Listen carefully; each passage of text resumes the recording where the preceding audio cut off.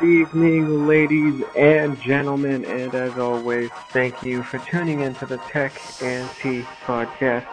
My name is Luis Lopez, and here's what's up. So, of all the terrible things that could happen to a business, scandals, employees leaving, something burning down, the worst that could happen is the President of the United States telling people not to use your service or product. Well, that's exactly what happened to Kaspersky Lab today. The Trump administration told U.S. government entities to stop using it in fear of Russian cybersecurity threats. For those that don't know, Kaspersky Labs it's like a type of security network. They can do, antivirus, stuff like that. So, I don't know why Trump wants to do this.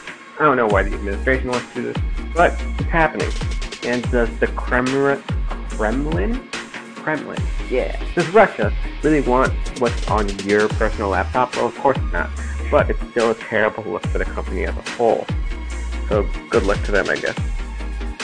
Facebook has officially announced that it's putting bans on monetizing any content on Facebook that uses basically what you'd expect: drugs, porn, excessive violence, etc., etc.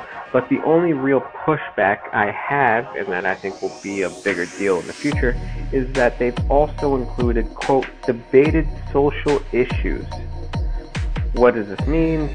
We're not really sure, but I hope it won't censor people from voicing their opinions about life and global issues, because that's kind of an important right that we have. We'll see how that develops. And finally, there's 56.6 million people that are officially cutting the cord with traditional television, according to a new report. So in the age of YouTube, Netflix, HBO, they're all starting to take over. And there are still 196 million psychopaths out there who are still paying for regular TV. So that might still remain for a little while, but this is at a pretty low level, especially considering that the dropout rate in terms of people that are officially cutting the cord is exceeding what predictions were earlier this year. So that's not exactly great news for the TV industry, but it might be good news for Netflix and YouTube, etc., etc. That's pretty much all I've got. I will see you all tomorrow. As always, thank you for being here. You can check the blog on technt.blog, the Instagram also at techntblog. That's it. Later.